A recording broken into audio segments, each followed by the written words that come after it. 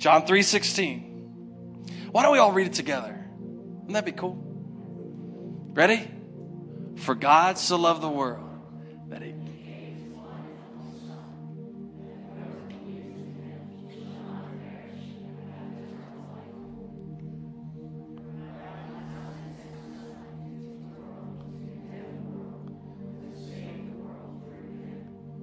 Amen. Now we're going to read Luke chapter 2, verses 8 through 18. Can you read? I'm just kidding. I'll read it for you.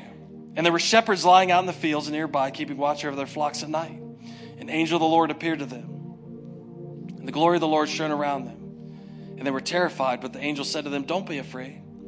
I bring you good news that will cause great joy for all the people. Today in the town of David, a Savior has been born to you. He's the Messiah, the Lord. This will be a sign to you. You will find a baby wrapped in cloths lying in a manger." Suddenly, a great company of the heavenly host appeared with the angel, praising God and saying, "Glory to God in the highest heaven, and on earth peace to those on whom his favor rests." When the angels had left them and gone into heaven, the shepherds said to one another, "Let us go to Bethlehem and see this thing that has happened, which the Lord has told us about." So they hurried off and found Mary and Joseph and the baby, who was lying in the manger. When they had seen him, they spread the word concerning him and what had been told them about this child. And all who heard it were amazed at what the shepherds said to them. Father, we thank you for your word. Lord, we've came here together to lift you up, to honor you. And we pray today that in your presence, your word would change us. Renew our minds today, God. Make us different. And Lord, we'll give you the honor and the glory for it. In Christ's name we pray. Amen and amen. All right, you may be seated.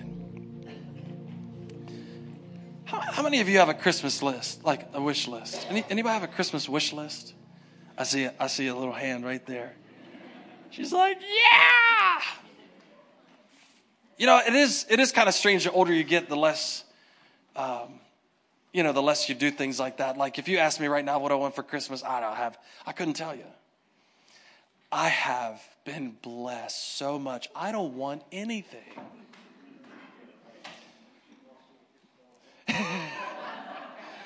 The issue is I probably just haven't sat down long enough and thought about it. But if you asked me what I wanted, I probably couldn't tell you. I mean, we do live a blessed life in America. And so the older you get, the more you end up having, the less you want, and the whole 9 yards. But the ironic thing is even though you might not have written it down, on Christmas Day, you know if you want it or not. Statistically, I know this to be true because they've done studies, 52% of what you give for Christmas, other people take back. Did you realize that? Over half of what we give away, we're getting wrong. Doesn't that encourage you in 2 weeks?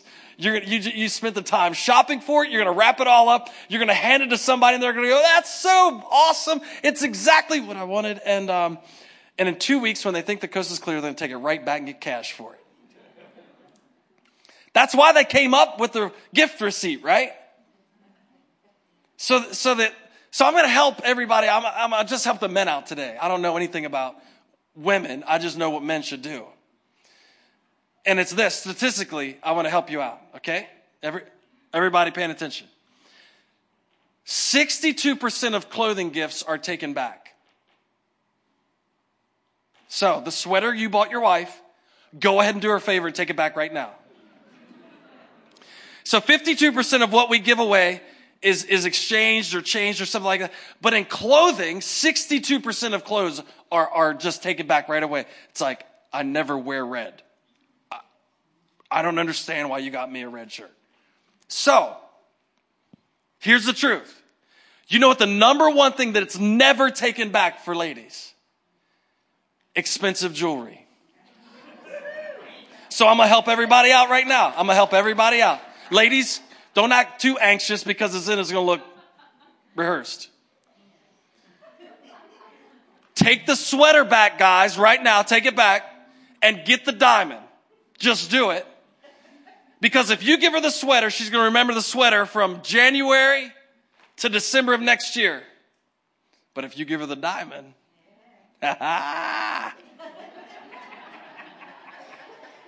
I'm just saying, I'm helping you out. you know she's going to return the sweater. Statistically, she's taking the sweater back. I'm just letting you know that. She will not take the diamond back. So, get that credit card out. Smoke it up. Then we'll all be here back in January going, you told me to do it, man. I can't pay my house payment. I know the struggle. What do you do when your gift isn't on the list? Everybody remembers when they were a kid having a Christmas list. When I was a kid, I'm old enough to remember the Sears catalog. Some of the kids in here like Sears. Remember the Sears catalog? They used to mail it they used to jam that thing in a mailbox. And you used to go through it as a kid and mark all the things you wanted. And then you'd get what you got for Christmas. And I can remember, I might have told this before, me and my brother were the same size growing up. He's 2 years younger than me, but he ate more hormone-laced chicken than I did. And so we ended up being the same size. He's actually bigger than me now. And so what happened was, we had no money growing up, and that's not exaggeration. I'm not exaggerating being poor. I'm talking about we propped the trailer door open to get more channels, if anybody can relate to that. You know what I'm saying? We were living in an antenna, and we would prop it open to get more channels, and that's the way I grew up, all the way my whole life. And my whole growing up experience was, just we didn't have money. We didn't go on vacation. We didn't do things like that. And so during Christmas, you can make the Sears wish list thing. But here's what would happen. If my brother opened up his gift first and he got a red sweater, I knew I was getting a blue one. And I'm just like, could it at least be a different sweater? But that's the way it works. So you'd make a list on the idea that, God might miraculously drop 10 grand on the family during Christmas, and I'm getting a 4-wheeler. And then you'd wake up on Christmas morning and you'd get what you got for Christmas, and you'd be like, that ain't, just making sure you did get the list because none of this is on there. And then you'd smile and you'd thank God, and your parents would say, well, God's blessed us this year. And I'm like, doesn't look like it to me. What happens when what you get wasn't on your list? In Israel, when Christ came, I want to make the argument that he wasn't on their list. Not the Christ that actually came. There's over 300 prophecies in the Old Testament pointing to Jesus' birth, life, death, resurrection. But what had happened up to this point is that kind of like we do, not kind of, exactly like we do, Israel had kind of cherry-picked what they liked and created a version of the Messiah that supported the direction they wanted the country to go in. They were under Roman oppression, and so the idea of a conquering Messiah was very palatable for the people. Jesus, the Messiah, the one coming is going to be this conquering king that's going to come and deliver us, because after all, that's the way God did it in the past. When he was proving his strength, he would raise the nation of Israel up. They would go into the promised land. They would destroy all their enemies in miraculous ways. And they would say, this is the God of all God. This is the King of all kings. He is the Almighty. And nobody could argue with him, because in miraculous ways, the Israelites would go in and destroy everybody.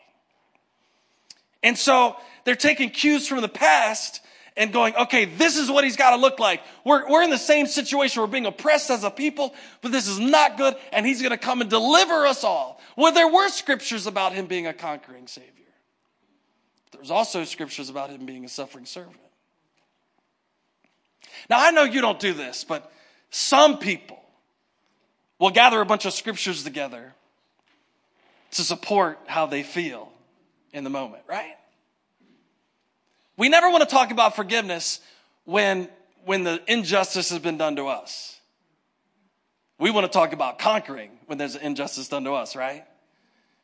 Oh, God's going to put my enemies under his feet. like little bugs. But the same conquering Savior tells us to forgive, as we talked about a couple weeks ago. How many, Lord? As many as it takes. Yeah, but I don't like that picture of a Savior. I want you to come in and destroy all my enemies.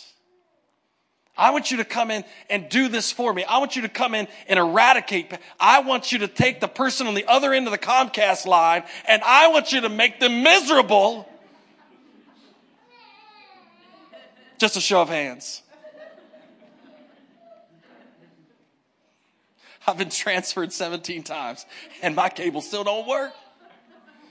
Lord, fire from heaven, burn up. I've seen you do it. I believe you'll do it again. Right? We sing it in church, God. And then he shows up in a way that you don't expect. And so we have trouble because the gift we wanted is not, the gift we got is not on the list. So Israel based a lot of what they thought the Messiah was going to be on history. You know, history is good because you don't want to repeat it, but neither does God. You see, we oftentimes only want God to do what he has done before. We look back and say, God, why don't you do that again? God, why don't you do that again? Remember those days. Why don't you do that again? And the whole time Israel was doing that, God was saying, I want to do something else. You don't serve a God that's locked into Groundhog Day. That's not the God you serve. He said he's coming to do a new thing. He said, come and sing a new song. He said, I can reveal myself to you in ways that you've never seen before. That's why it's important to keep going back to the same scripture that you've read before. Because your historical view of the scripture may not be the full picture. So the issue is you don't just read it one time and then walk away from it and go, I've read that. It's good. It's like a novel. No. The issue is you keep going back to it and God reveals himself more and more and more and more and more. So that's why I never trust somebody to say, I used to read the Bible. You used to read the Bible. Now you've got a friend. Well, I've read the Bible all the way through. I know what it says. Oh, okay. Quick study you are. So watch this. Israel was looking for something that God had already done, and God wanted to do something they had never seen before. And oftentimes we base our idea of what God's giving us on what he's already done, and God's saying, listen, I'm giving you something you haven't experienced before. I'm giving you something new. I'm giving you something to experience that you have no framework for. And so God doesn't repeat the past, he builds on it. He doesn't set tabernacles up over and over and over and over again. He sets a tabernacle up for Moses, and then he doesn't do it again like that. Then he goes to a temple. Then he goes to an actual physical Savior. You see, God doesn't he's not locked into just repeating and repeating and repeating. He's revealing himself in new ways over and over and over to us. He's an infinite God that can reveal himself in infinite ways to us. And so when we lock in to a certain, this is the way he has to be. There are things that God has to be. He can't be a liar. Somebody thank God for that. He can't go against his word. But do you know what the beautiful thing is? I have people all the time. I just had somebody ask me this a couple weeks ago. They said, man, what about heaven? Like, what's the deal? I'm a little bit worried about the heaven thing. And they were basing it on their experience here on earth. And I said, heaven is not based on your experience here on earth, or I don't want to go. Because I don't like some people here. I said that, didn't I? It was in the mic. You know, some people get on your nerves here. And then we're afraid that when we get to heaven, they're going to be there. Do you ever thought that? You ever thought that person on Comcast line is in heaven? I'm letting them know as soon as I get there, I still didn't have cable. And that's why I'm here so early.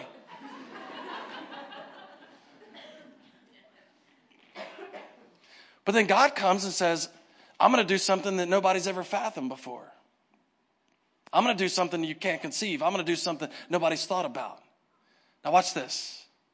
So when we don't get the gift we want, we try to return it, don't we?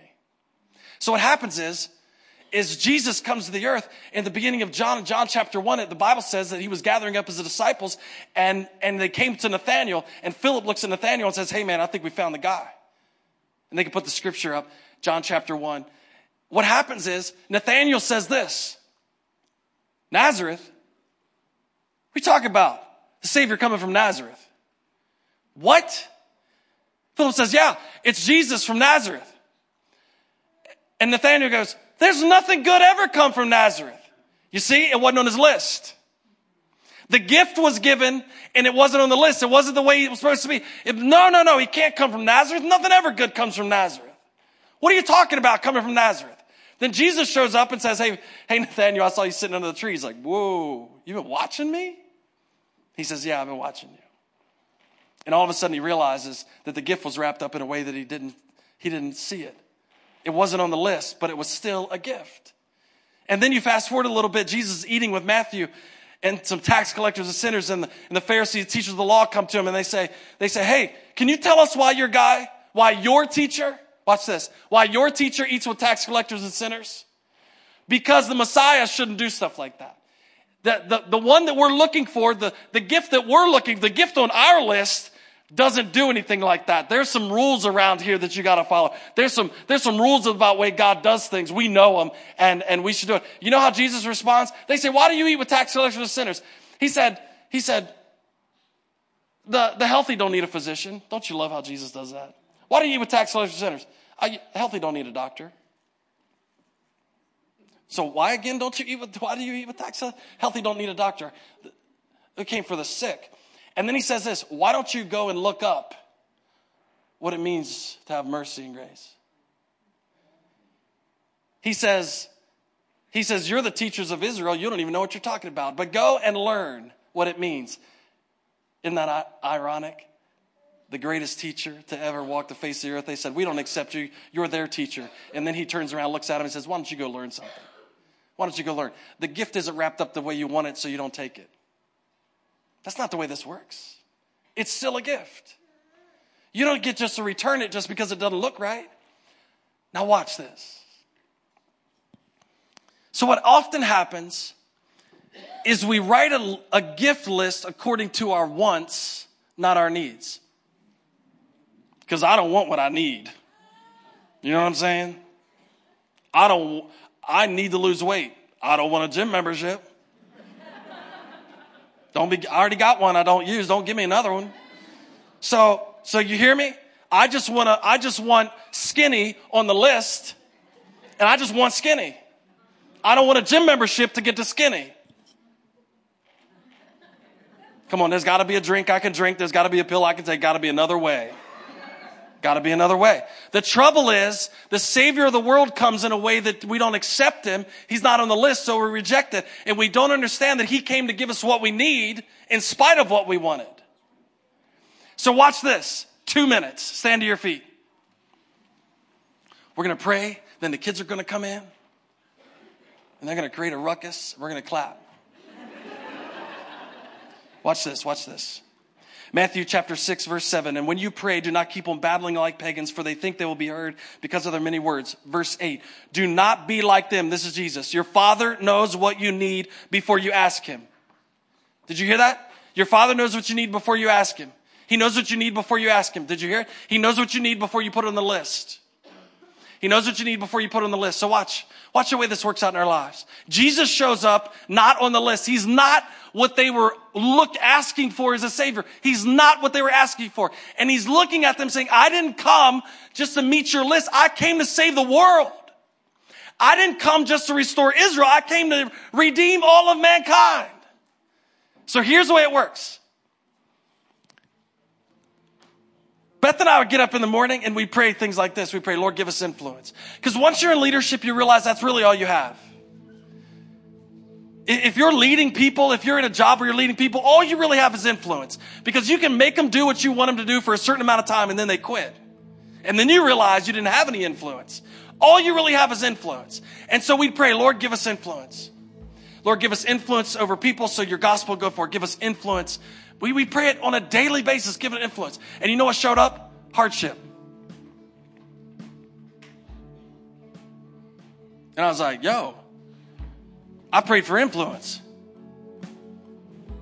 I prayed for skinny. I didn't pray for gym membership. And so what I realized is that I kept praying for influence and it got more difficult. I kept praying for influence and I had multiple problems. I kept praying for influence and then I'm going, I don't understand what's happening. But here's the issue. Nobody will trust you if you've never had the opportunity to lie. You say, well, I've never lied. Well, you've never really been given the opportunity. You've never really been given the opportunity. Okay, you know where influence comes? When you have the opportunity to do a shortcut and you don't do it. When you have the opportunity to lie and you tell the truth anyway. When you have the opportunity to halfway do something, but you do it all the way. All of a sudden, the hardship has become the opportunity. And what I needed comes out of the difficulty. So watch this. Prayed for a better marriage. Guess what I got? More arguments. What are you doing here, Lord? Well, I'm trying to get you to work out what the two of you believe. All you want to do is quit. I'm trying to get you to work out that I'm number one in your life. I'm trying to. So we pray for one thing. God gives us something that's not on the list, and we reject it versus seeing it as an opportunity. We don't know what to do with it. But I'm here to tell you this. Watch. Lord, direct my steps. Remember we talked about that a couple months ago? Lord, you're a lamp unto my feet, light unto my path. You'll make it straight. You direct the steps of a righteous man, or they're ordered by the Lord. All these things, you direct them, you direct them, you direct them, you direct them. And then we turn to Matthew, and Jesus says he knows what you need before you even put it on the list. So watch this. So now we have to stop where we're at and say, oh, God, have you been orchestrating my circumstances the whole time so that what I need is actually in what I'm walking through right now? Before you wrote the Christmas list down, he had already directed your steps to get what you need. Lord, I'm praying for prosperity. I'm going to give you an opportunity to give some away. Lord, but I'm praying for more money. I'm going to give you an opportunity to be generous. Lord, but I'm asking for a better marriage. I'm going to give you an opportunity for this. Lord, I'm asking for influence. I'm going to give you an opportunity to be honest. And because it wasn't on the list originally, we look over it just like Israel did with Jesus. We just look right over the top of it. That's not what I want. I'm taking it back tomorrow. Receipt or no receipt, I'm not keeping it.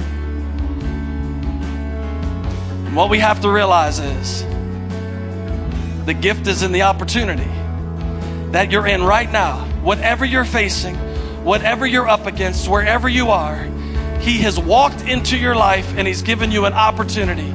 He's given you an opportunity to recognize that he's giving you what you need in this moment. It may look like a difficulty in this time. It may hurt really bad, but he's giving you what you need. He knows what you need before you even ask. He looked at Israel and said, I know you don't recognize it, but it's what you need. You need a Savior. And so here we stand today with the opportunity. Wherever you're at, whatever you're facing right now, turn it on its head and go, God, you're creating in me what I need right now through this process. You're turning me into the person that I need to be, and I'm thankful for it. It wasn't on the list, but I'm recognizing it this morning, Lord. Come on, can we bow our heads and pray? Father, we thank you.